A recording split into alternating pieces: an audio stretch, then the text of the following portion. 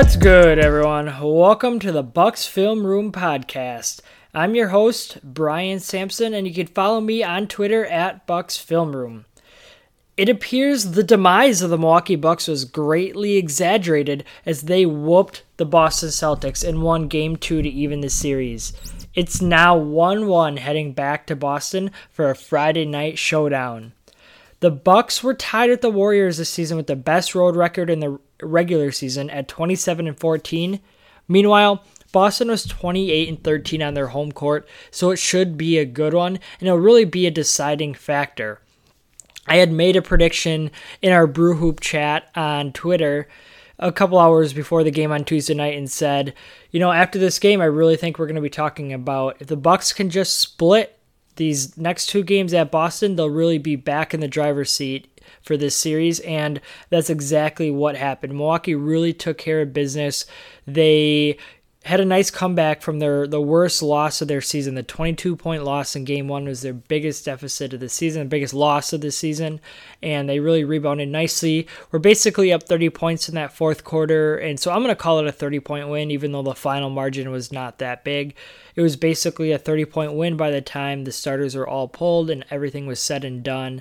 Milwaukee really just dropped the hammer in the third quarter, and that's two straight games now where we've seen the third quarter be decisive. In Game 1, Milwaukee was right there with Boston, then Boston went on that run.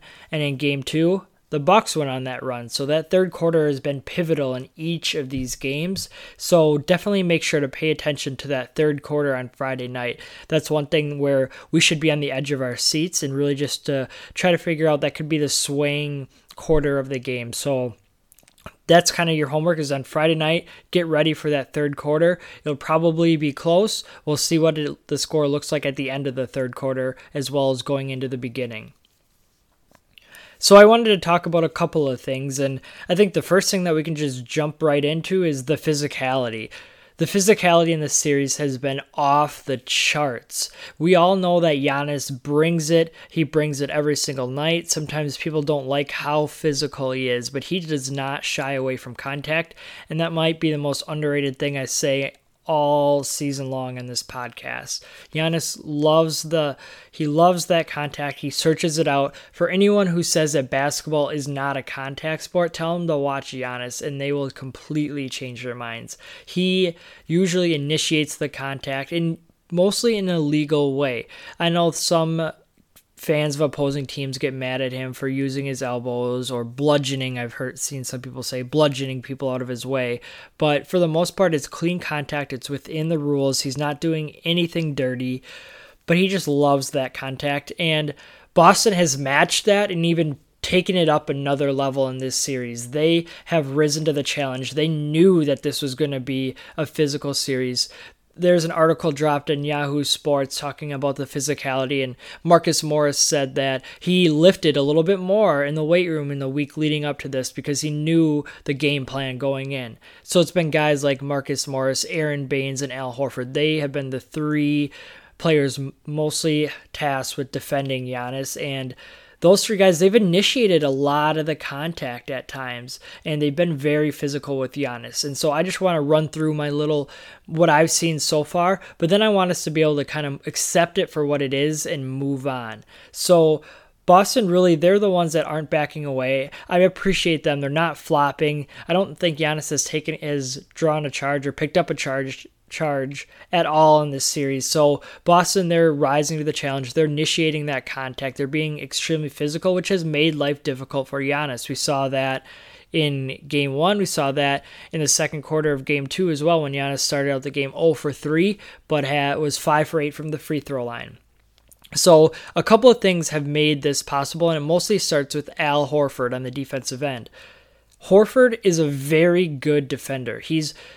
But what makes him so difficult for Giannis is Horford has good quickness and good lateral movement good lateral agility for somebody his size. So he has that lateral ability and that quickness, but then he's also big and strong. But he's also a little bit undersized as far as height, not weight, but height for a center. So that gives him certain advantages when it comes to an official's eye. But Horford is a very good defender. He's very agile, he's very strong, and he has a reputation as a clean defender and a reputation that precedes him. It comes into the arena before he does. It comes into the game. And so that is very helpful for Horford. And then Giannis, he's a rare superstar because he never flops. When contact is made, he doesn't flail. He doesn't whip his head back. He fights through it. Yes, he screams, but that's after fighting through this contact. So if Giannis feels somebody pushing on him, he's going to push back even harder.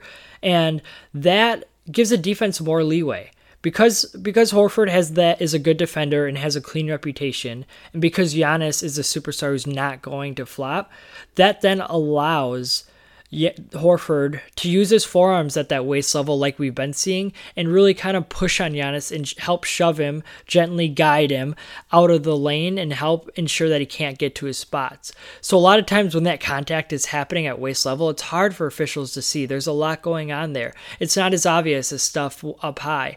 So when Horford's able to push on him at waist level and Giannis isn't flopping or falling to the floor and he's fighting through it, it just looks like if a normal human being, if Horford were to push a normal human being, that person would go flying. But Giannis is not normal, so he's able to absorb that contact, try to fight through it, but it still affects his ability to get to the rim like we've seen in this series. So that's really been a major factor when people talk about Horford defending Giannis. It's that leeway that he's been given by the officials to do that. And this may seem like somewhat complaining, but what I want to say is, it is what it is. I'm just as guilty as the next person about complaining in game 1 and game 2, but I'm grateful that the officials have at least been consistent.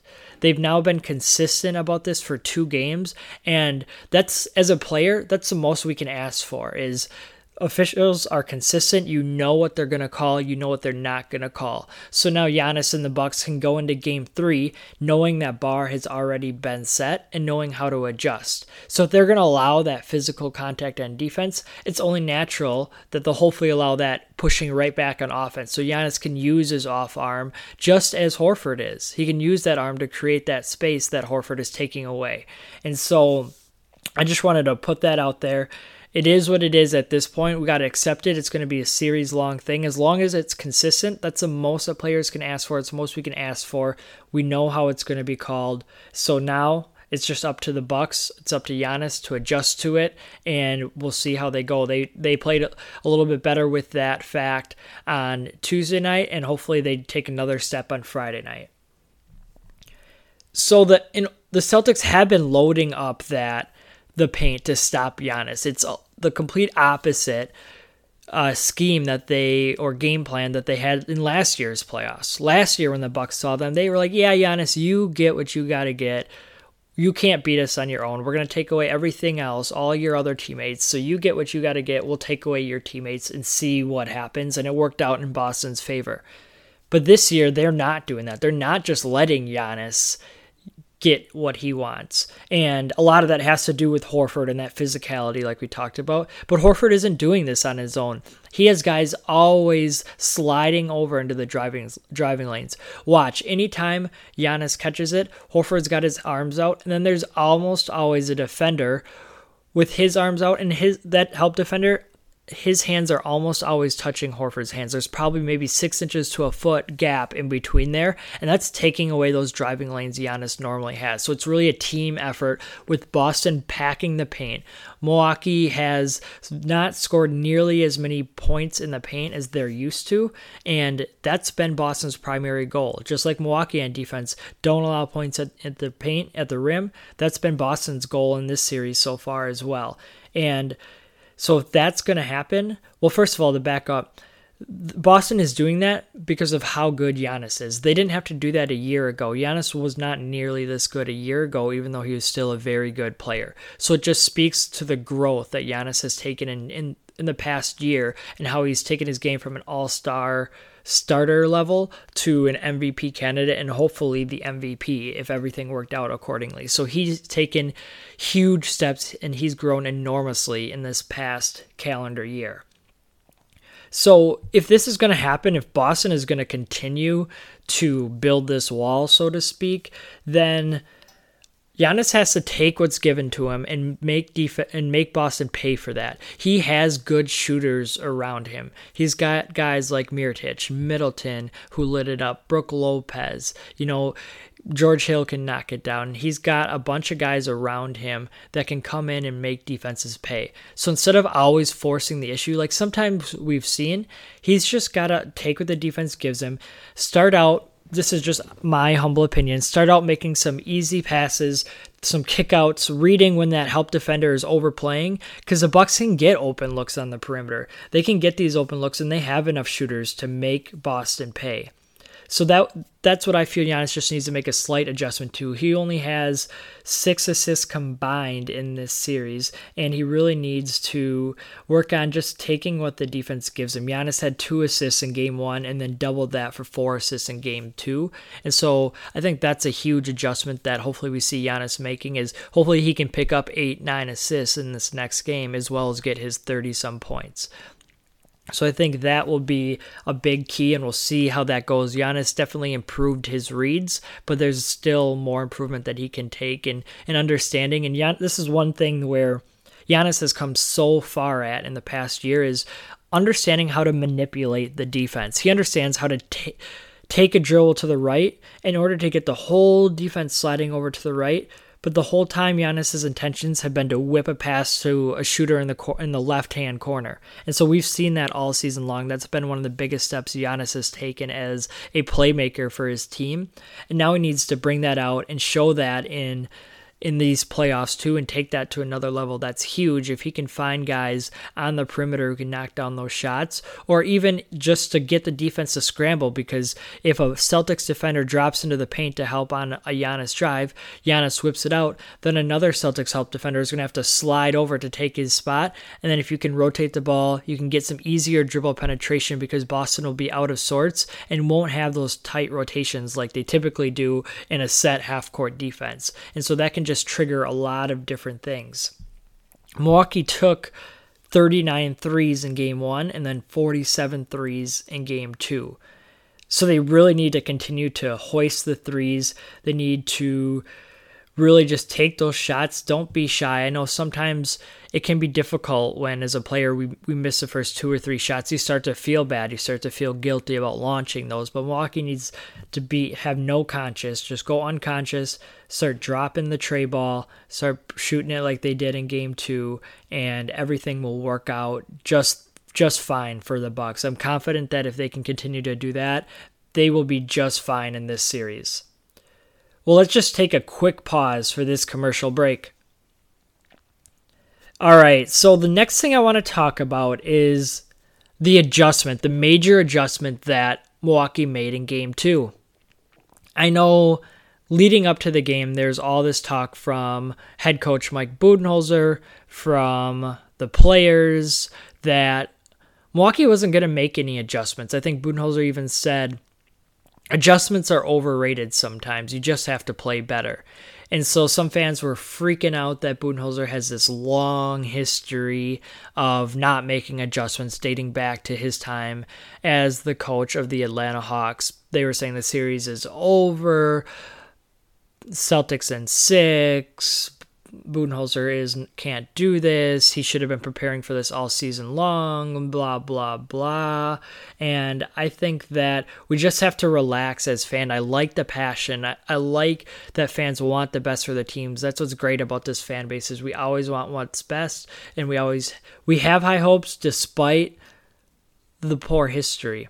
But at the same time, Budenholzer hasn't given us any reason to doubt him all season long. If we're looking at the past, heading into Game 2, if we're looking at the past 87 games of work, the only 87 games that we know of Mike Budenholzer in this version of the Milwaukee Bucks team, they have never given us any reason to doubt them. They won 60 games in the regular season. They locked up the number 1 seed in the Eastern Conference. They were the number 1 seed in the entire NBA. They were the best regular season team in the entire NBA. They won their first 4 playoff games. Granted, it was against the Detroit Pistons. Still, they took care of business like they needed to. Budenholzer has not given us a reason to doubt him all season long, and so I tend to be a little bit lax on that then, and I will give him the benefit of the doubt until I have a reason not to, until I shouldn't be trusting him. And Budenholzer showed us in Game 2 that we should trust him.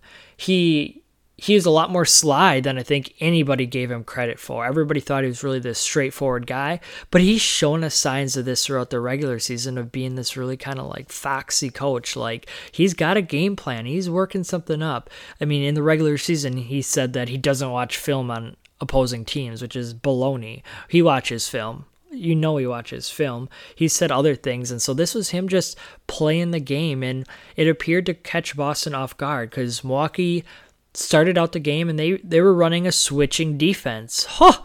They made this huge adjustment going from their drop coverage in the pick and roll, and now they ran a switching defense, and that's exactly what people were calling for, and it worked. The people were smart. They knew what they wanted, and it worked.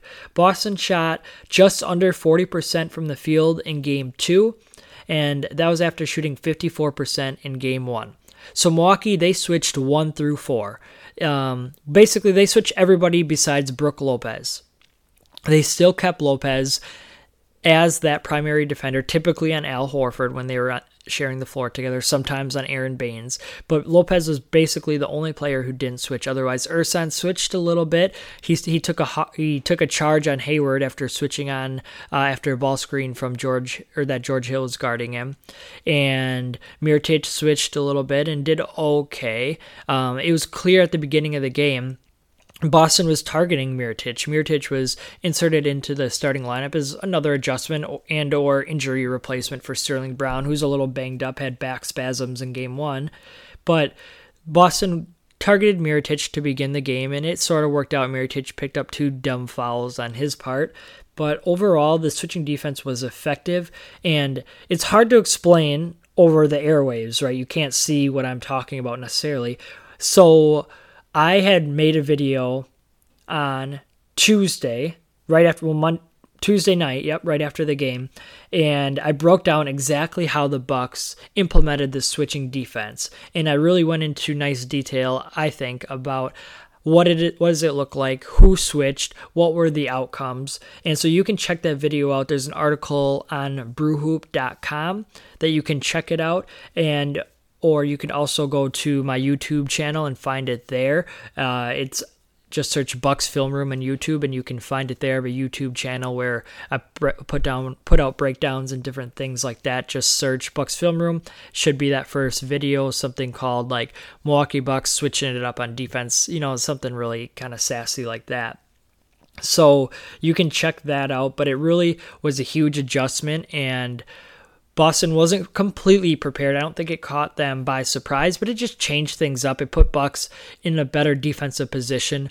One thing they'll still have to address, which another change might be coming, I'm not sure, is the pick and pop with Al Horford. Because Lopez didn't switch, he was still vulnerable to that in Game 2, and that was a huge, that'll be huge moving forward, because Horford has had a couple of nice games here, and it's really been a challenge for the Bucks to figure that out, because they don't want to pull Brook Lopez away from the hoop. They don't want to get him out in the perimeter guarding Kyrie Irving or Jason Tatum. He's done fine in those areas, and we might see that at some point. But overall, I think that they want to keep him close to the rim. And Horford was 3 for 5. He ended up with 15 points. And so nothing major, nothing huge. I think that it's livable. It's definitely not a backbreaker. But if Horford ups his 3 points and goes 6 for 10, then you might be talking about something different. So anyway, you can check out that video on Bucks Film Room and let me know your thoughts, or you can check that out on an article or in an article on brewhoop.com as well. All right, let's move on to the rotation. I just have two things left to talk about, the rotation being the second to the last one. So the rotation that Budenholzer has implemented has been somewhat questionable. He's been fairly flexible, maybe is the word, with his rotation all year. And what I mean by that is we've seen different players be given different opportunities. We've seen Sterling Brown come in and out. We've seen Dante DiVincenzo, when he was healthy, come in and out. Pat Connaughton has been in and out. DJ Wilson mostly in because of injuries, not really any other reason, but guys have been really kind of coming in and out. And the deepness of the Bucks team, the depth of their team, has really been a strength all season long. It's allowed Budenholzer to keep players like Giannis and Chris Middleton healthy. It's allowed him to, really limit the overall minutes that his starters had played and keep them fresh going into this year, going into this postseason.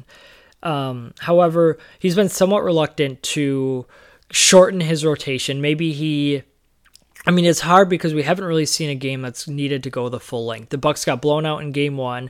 They were blowing out the Celtics in game 2, so we haven't really seen what his rotation would look like if it was a full length game.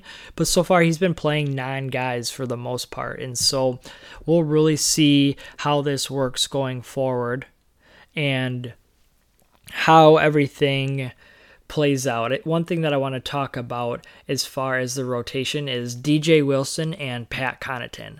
So let's just start with DJ Wilson. So some have been calling for him to be the solution to this pick and pop that we were just talking about with Lopez. Wilson can switch on to Irving and give him some troubles. Irving is an elite player in this league, so it's not like he'll be able to completely blank him out, but Wilson is a lot more agile. He has great agility, lateral quickness. He has length to kind of make up for if he gets beat a little bit. And so that's been the defensive adjustment that some have been calling for. And yeah, well, I guess before I go into this, just a quick disclaimer.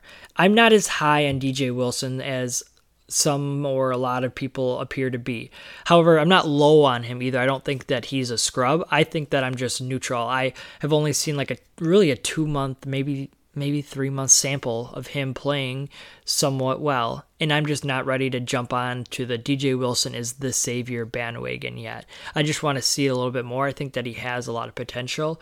He does have very good defensive versatility, and I agree with that 100%. His switchability is one of his main strengths. He can really move his feet, make life difficult.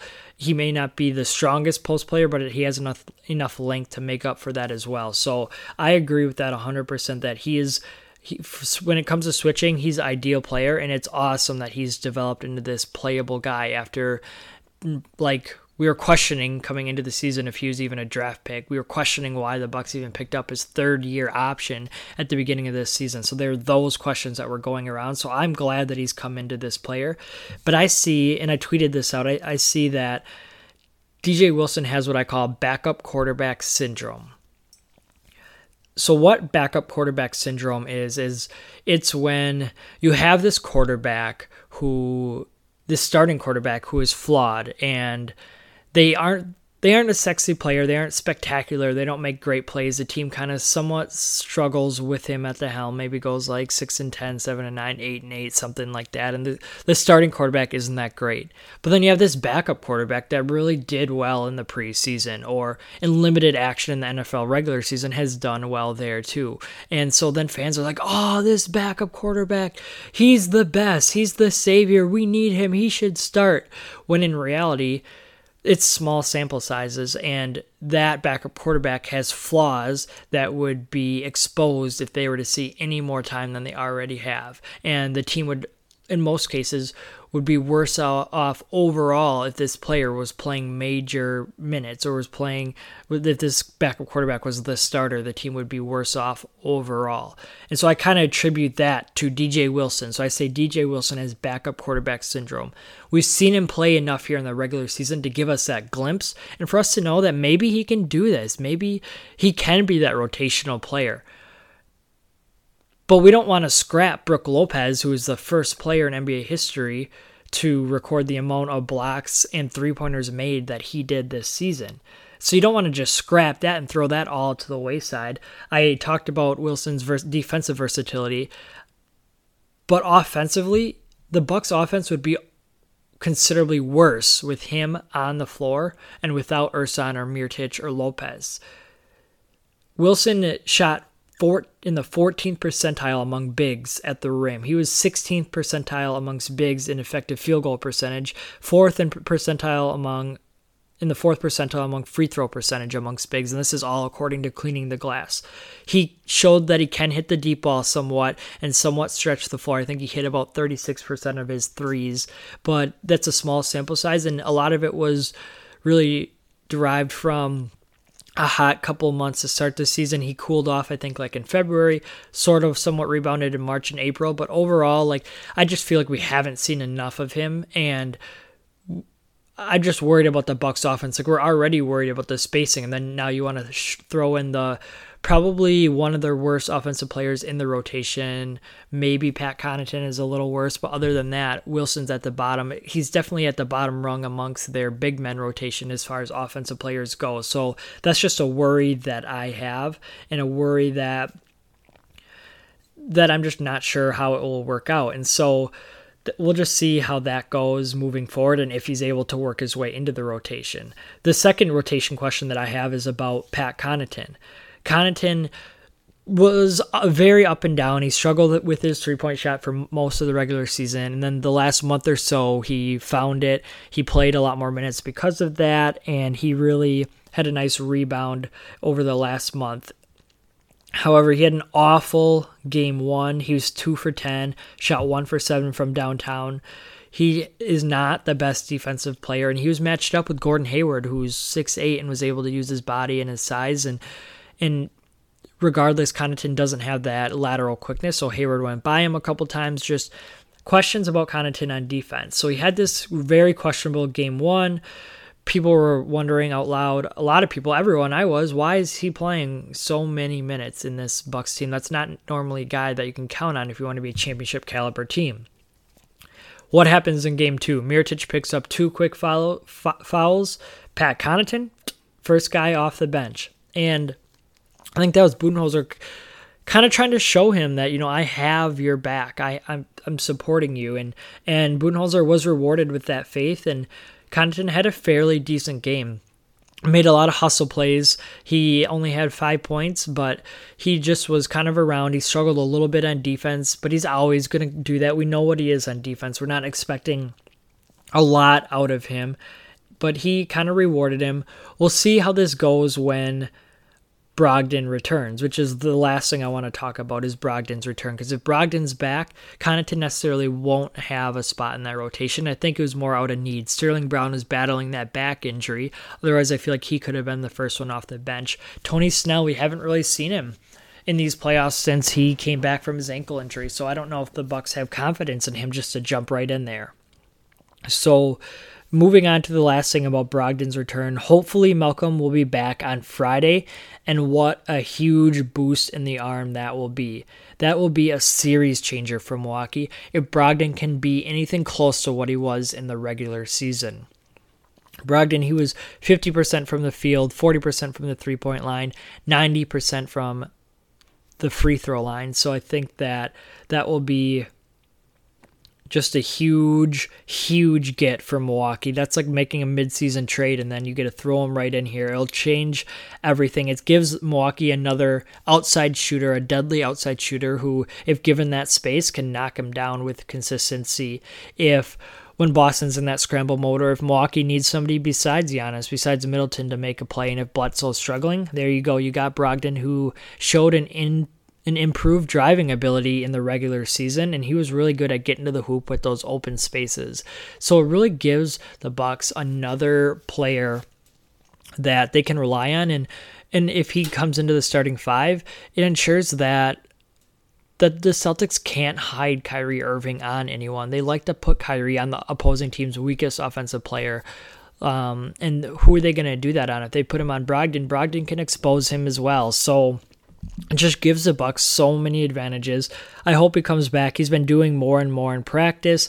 Budenholzer wanted to see more of him in 5-on-5 action before clearing him.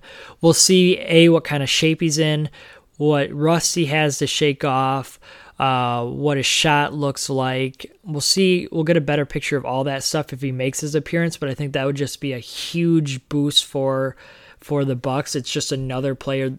Arguably, he's kind of in that conversation, right, with the rest of the starting five, or at least with Middleton and Bledsoe as the question about if he was the Bucks' second best or second most important player in the regular season. So that'll be huge for Milwaukee to get him back, and we'll see if it actually happens on Friday night. Well, that's all I have for today, Bucks fans. Appreciate you tuning in, and you can catch the Bucks Film Room podcast every Thursday, so check in again next week. In the meantime, you can follow me on Twitter at Bucks Film Room. I'll catch you next time.